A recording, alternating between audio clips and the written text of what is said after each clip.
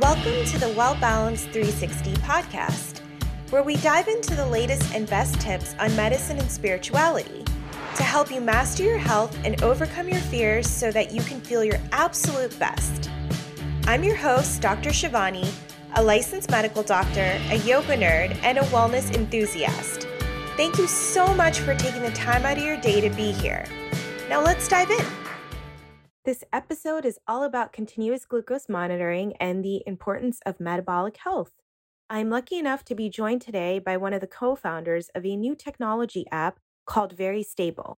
Thank you for joining me on the show today. Yes, absolutely. Fantastic to be here. And I think we're on the same mission. So that's cool to see. Amazing. For those that don't know who you are, can you give a little background of who you are and why you started this company? Sure. My name is Verneri Jamru. I'm Finnish American. So both my parents are Finnish, but I actually grew up in the United States. I grew up in Texas. Well, I'm also the co-founder and head of product at Very. And Very is a food intelligence platform, as we like to call it. But we basically help people track their glucose and derive insights on the food that they're eating, and that way improve their metabolic health. That's incredible. I've been using your continuous glucose monitor for almost 2 weeks now. So I can't wait to delve into that a little bit more. But why glucose monitor? Why this versus something else? Sure. Well, glucose really is the ultimate leading indicator for metabolic health. What a lot of people don't realize is that metabolic health is a spectrum, and a lot of people actually are metabolically ill. A lot of people have come across the studies where 88% of Americans are metabolically ill. And what a lot of people don't realize is that metabolic dysfunction manifests in many different ways. So, depending on how deep into the spectrum of dysfunction you are, it manifests in different ways. At the worst end, it can be type 2 diabetes, even cancer is linked to metabolic dysfunction. But when you come earlier on the spectrum, it's weight gain, it's poor sleep, it's low energy, it's brain fog. So I think a lot of these symptoms that people have, metabolic dysfunction may be the root cause of it. And so glucose can actually shed light on what really is going on metabolically. And that's why a lot of people could stand to benefit from tracking glucose. You bring up a great point because even for women, infertility is such a big thing these days. And PCOS is commonly diagnosed. But at the root of it, as a physician, I know this, it is an insulin problem, it's a glucose issue. And many people don't realize that. And once you can cure that root problem, it tends to go away. And same thing with Alzheimer's now. They're saying it's type 3 diabetes because the glucose clumps together in the brain and you can't even get the signals. So you end up getting Alzheimer's. And so you bring up a great point. It's not just diabetes and it's not just diabetic people that should be monitoring their glucose. Yeah, that's right. That's right. But I like your app as well. So it gives a metabolic score, it gives a stability score, and it gives a variability score. Can you walk me through the difference between all three? The way that we've kind of approached scoring is not like distract you with too many different numbers. That's not what we want to do. But we want to help you interpret the glucose data in the most simple way possible. And so for that, we have the stability score, which ranks or gives you a score on how well your body metabolizes any given meal. And the interesting thing there is that, yes, like food is the primary driver of how your body metabolizes it, but sleep, exercise, and even the meal timing can have an impact. So our stability score reflects all of those factors. And so the stability score basically gives you a ranking of the different meals that you're eating. Then we have a metabolic flow, and that's more of a daily score. So that gives you an overview of how you're doing metabolically for any given specific day. And that allows you to see how you're progressing day to day. For me, it's interesting to see how, for instance, on Fridays and Saturdays, on weekends, I tend to have lower scores when I might be eating out with friends and whatnot. And then we have additional metrics that we bring in the form of different final reports that help people then assess the long-term direction that their metabolic health is headed. And the variability score, does it incorporate the meal timing? Is it a higher score good or is it a lower score good? What are you shooting for? The main thing really with glucose monitoring, glucose tracking is to stabilize blood sugar. So when your blood sugar is stable, that's when you're staying insulin sensitive and you're not overly spiking insulin. So the primary goal of the very app really is to get you to stabilize your blood sugar. So whenever you eat a meal that has a low glycemic variability, your blood sugar doesn't spike after the meal, the app scores that favorably. So you'll get a score of 8, 9, or 10. And if you do have a spike after a meal, let's say you're eating something with processed carbs or some added sugars, then you'll probably have a spike and the app will give you a lower score. Okay. And in terms of blood sugar levels, what are we looking at? What is a good number to shoot for prior to a meal and after a meal? Sure, there's lots of different thresholds that people would refer to, but typically in a healthy person, below 100 milligrams per deciliter is ideal. And afterwards, any spikes above 140 start to be not so ideal. So keeping spikes below 140. But there's a lot of nuance that goes into this. And as the whole industry and space is moving forward, we're better understanding exactly like where those thresholds lie. How often should somebody be monitoring or keeping track of their sugar levels? Yeah, that's a great question that we get a lot. This really depends from person to person. It also depends on what somebody's objective is. We have folks that are athletes and are looking to optimize their food intake before and after their athletics. And so they find themselves using quite frequently. But then somebody else who just wants to kind of check in and see how they're doing, they might try one sensor and test vary out for 2 weeks and that's it. They'll get a lot of the insights already in that period of time. And we have seen people come back then 6 months, 9 months later, perhaps when they are again trying out a different diet, or maybe we've had some people where after they move to a new city, they want to kind of check back in and see how their new habits are aligned with their metabolic health. So it really depends on the individual and what the objective is. So there's no common time you recommend. I know when I first got my monitor, I was sitting there tracking it like every hour. And my friends were Yeah. like, "What are you doing?" And I'm like, "This is cool. I just love seeing where I'm at." Oh, absolutely. Yeah. When you're wearing the sensor, we recommend people to track and scan the sensor as much as possible. We want to help people be more aware. So when you're wearing the sensor, absolutely scan it as much as possible and see where your blood sugar is at different times of the day. It's quite fascinating how it moves, even just throughout the day, how it reacts to stress, how it reacts to poor sleep, to exercise. So all of these insights can be had probably over the course of the first 2 weeks, but we really recommend most folks to wear a Vary for 1 to 3 months to really start diving deeper. Yeah, you bring up a great point because hemoglobin A1C, which is what we monitor when you're coming in for a regular checkup to a physician, that is monitored your blood sugar for a span of 3 months. And so I agree. I feel like people should be wearing it, even if you're not diabetic, to see where your blood sugars are and what affects it for a span of 3 months. It gives you a good indication of where your body's at. And you bring up a great point with stress because recently, given the events of everything that's been going on in the US and all over the world, I've noticed in the past week that my stress levels have caused massive sugar spikes. It's to be expected, but what's a good way if somebody has a sugar spike at like 10 p.m. from stress to kind of stabilize it? Is there a way? Good sleep is really important, but if you do have a spike, just taking a walk, it's crazy how much impact even just a general walk can have 5, 15 minutes. So those are probably the easiest things to do to get back in balance. I agree. And I know that's something you guys recommend in the app. Does your app monitor other things such as sleep and exercise? And how does it do that? Good question. Yeah, we actually import sleep and exercise from Apple Health. So if you have other wearables, sleep trackers, things like that, Very will import those automatically into the app. And you can see everything in there. Yeah, that's right. So you'll be able to see exactly how sleep, exercise, but then also what you're eating is impacting your glucose and vice versa.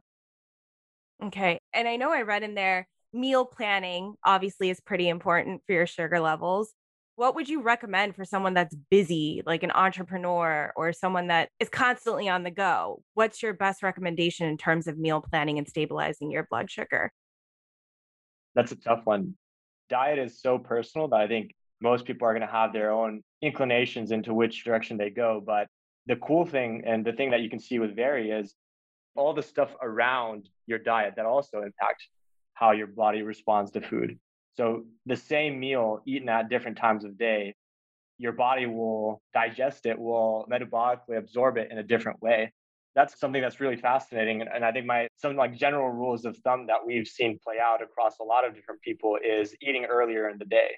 So if you're super busy, even if you don't have time to cook a proper meal, you can really help your body metabolically just by making sure to eat during daylight hours, avoiding eating after dark, taking a walk after having that meal, and staying active is another thing that we see pretty regularly is even just let's say that you have a run in the morning or you hit the gym, your blood sugar will be way more stable for 24 up to 48 hours afterwards. There's a lot of little things that you can do to ease your body's response to these different foods, even if they might not be the best foods. Hmm. What about if somebody exercises at like 11 p.m.? Do you see a difference there in their blood sugar levels?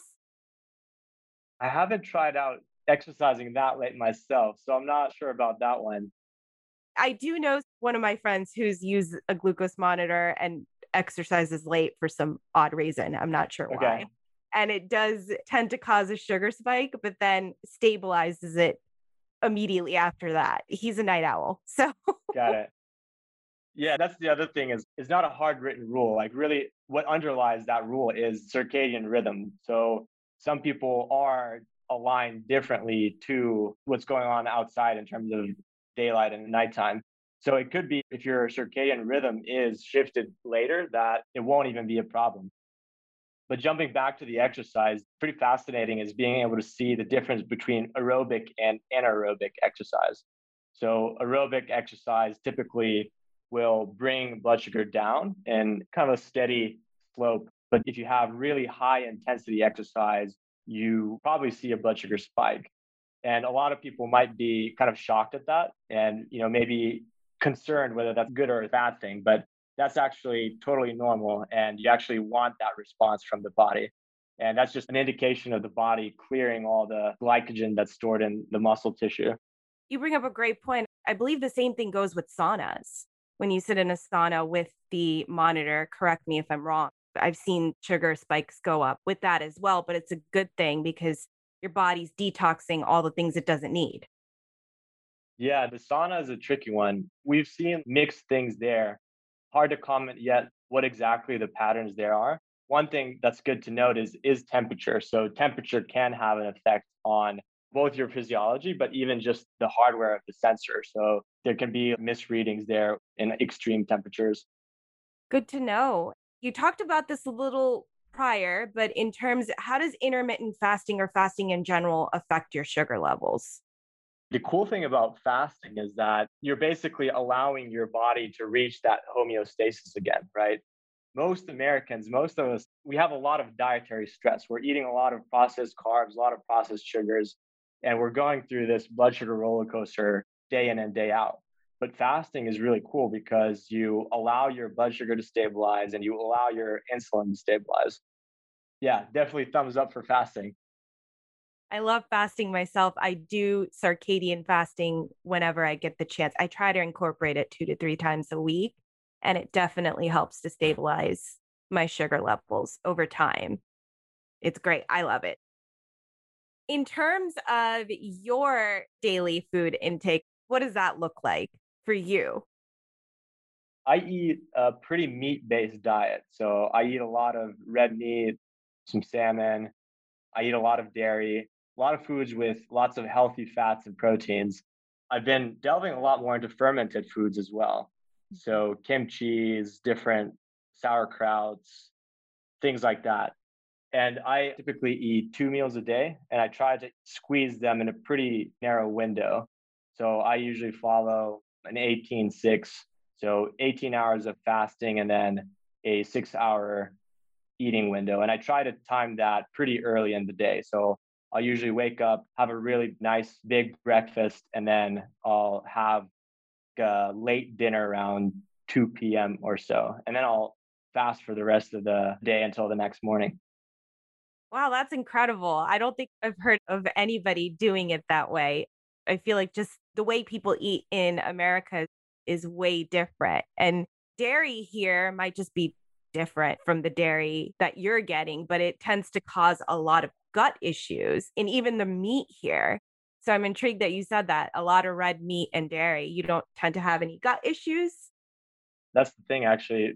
We missed a little bit of this at the beginning, but one of the main reasons or motivations for me getting into building this product is I had a lot of trouble with my diet growing up. So I was actually diagnosed with ulcerative colitis when I was younger, when I was 14. So I had a really tricky relationship with food. I remember there'd be weeks where I wasn't able to eat anything. I was on just an IV drip in the hospital. Wow. And that kind of planted some seeds in my mind. I didn't really realize this until about 3, 4 years ago when I had just failed my previous company. And that's when I had this light bulb moment of, hey, why have I ignored this side of me? I think up to that point, I'd always wanted to forget that I had this disease. But I realized that I need to use that as motivation to really use technology and to start solving these big questions that we're facing in the healthcare industry. I've had a long journey with food, and where I've arrived today with my diet has been from just the need of I really have to figure this out, or otherwise I'm gonna not be in a good shape with my colitis. But actually, I've been able to control my colitis completely with diet, so I'm off all medications. And few tips or cornerstones that I follow there is just really good quality food. So my number one rule is just eating nothing that is processed. So when it comes to whether that is meat or vegetables or carbs, just avoiding processed foods at all costs. And the dairy also is quite controversial. I know there's a lot of people that don't do well with dairy. And for me, there also, I've noticed huge differences in the quality of dairy. So, is the dairy pasteurized or unpasteurized? Is it homogenized or non homogenized? Like humans have been eating dairy for tens of thousands of years, even longer than that. But pasteurization is something that is relatively modern. And we're just now starting to understand that that actually changes the chemical composition of the food in pretty interesting ways.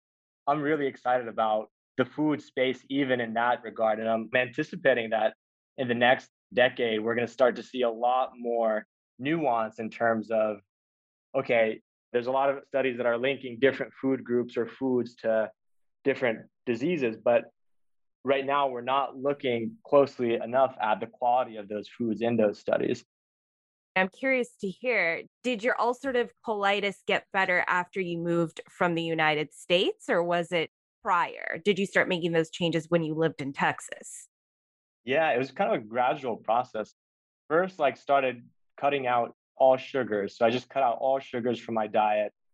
And I just intuitively found myself feeling better and better as I did that. So I just started with not eating candy. And then I just realized I was feeling better and better. So I just kept getting more strict with that rule. And I also did cut out dairy. I avoided dairy for a really long time.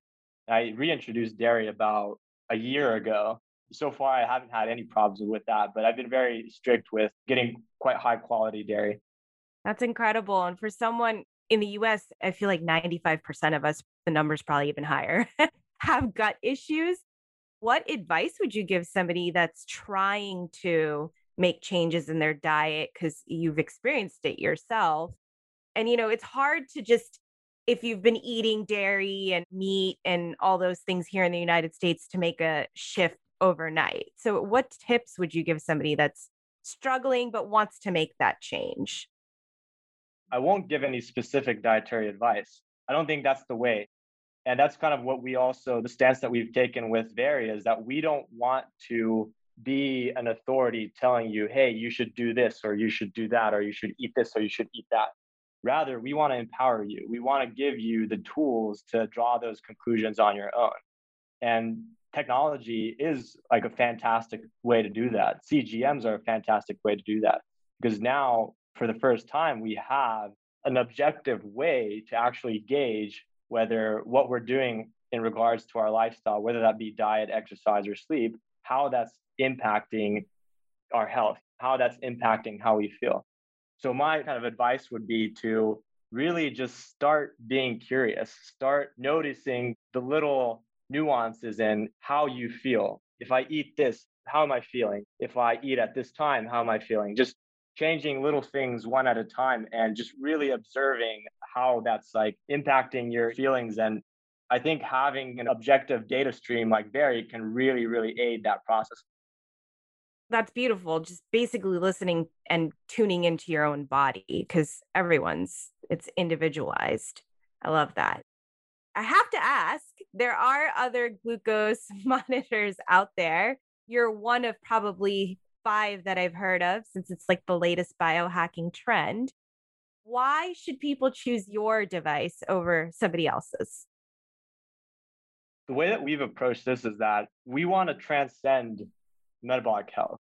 We want to be bigger than metabolic health. And really, if you look at metabolic health, food is 80% of it. Food is the primary lever in improving metabolic health. And food is something that each and every one of us has a relationship with. Most of us eat 3 times a day, but metabolic health is something that may not necessarily spark interest in a lot of people. But I think food, it's a lot easier for people to understand that, hey, what you eat impacts how you feel and how much energy you have. So we've really taken a strong stand with our product in terms of being the best and giving you insights around your food. That kind of manifests in different features in the app. For instance, being able to see with each meal that you eat, hey, what were the contributing factors here? We have these things that we call lifestyle levers that show you, hey, you slept poorly the night before. This might be causing your body to metabolize this meal not in an ideal way. Or, hey, you exercise this morning. That's actually having a really positive effect on your metabolism today. Or let's say that you eat at a time that's not ideal for your body, then the app will tell you that. So we've really worked hard in making that cause and effect in terms of nutrition as easy as possible. And I can attest to that because I've been wearing it for almost 2 weeks now. And so, how can you make this more accessible? Where can people find you guys? Is it available online? Where can they go to get more information or get the product? Yeah, absolutely. The best way to get your hands on Very is to head to www.verystable.com. And we just actually launched our US pre sale. And by signing up on the website, we're rolling out access to that. And we expect to be shipping to the US at some point already in May. That's so exciting. I've already had a few friends ask me, they're like, how can we get our hands on it? So that's great to know.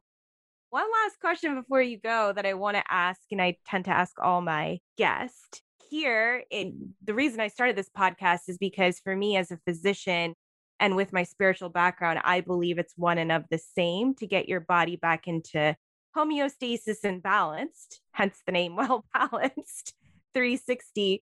Do you, as a health and wellness entrepreneur, believe that there's a connection between health and spirituality, or do you have a spiritual practice?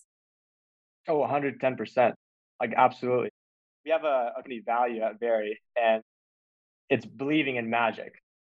And the thing about magic is that magic is just undiscovered science, right? It's science that hasn't been done yet. And I think in the health space, there's a lot of science that hasn't been done yet. I think spirituality is one of those things. So, really understanding holistically how mind, body, and spirit really all connect. I think we're just beginning to scrape the tip of the iceberg on that. I love that. Thank you so much for joining me on the podcast today. And again, can you just give the website of where people can go to order the continuous glucose monitor? Yeah, that's www.verystable.com. And it's VERI stable.com. And just by dropping your email online, we'll reach out to you and get you set up. Thank you so much. Awesome. Hey, thank you so much for having me. Thank you for listening to this episode of the Well Balanced 360 podcast. I'm truly grateful for all of you and excited to have you join me on this health and wellness journey. Please be sure to stay connected with me over at drshivaniamin.com or any of my social media platforms. If you found this episode to be helpful, I would truly appreciate it if you would also hit that subscribe button and make sure to tell all your friends so you don't miss any future episodes. I'll catch you next week.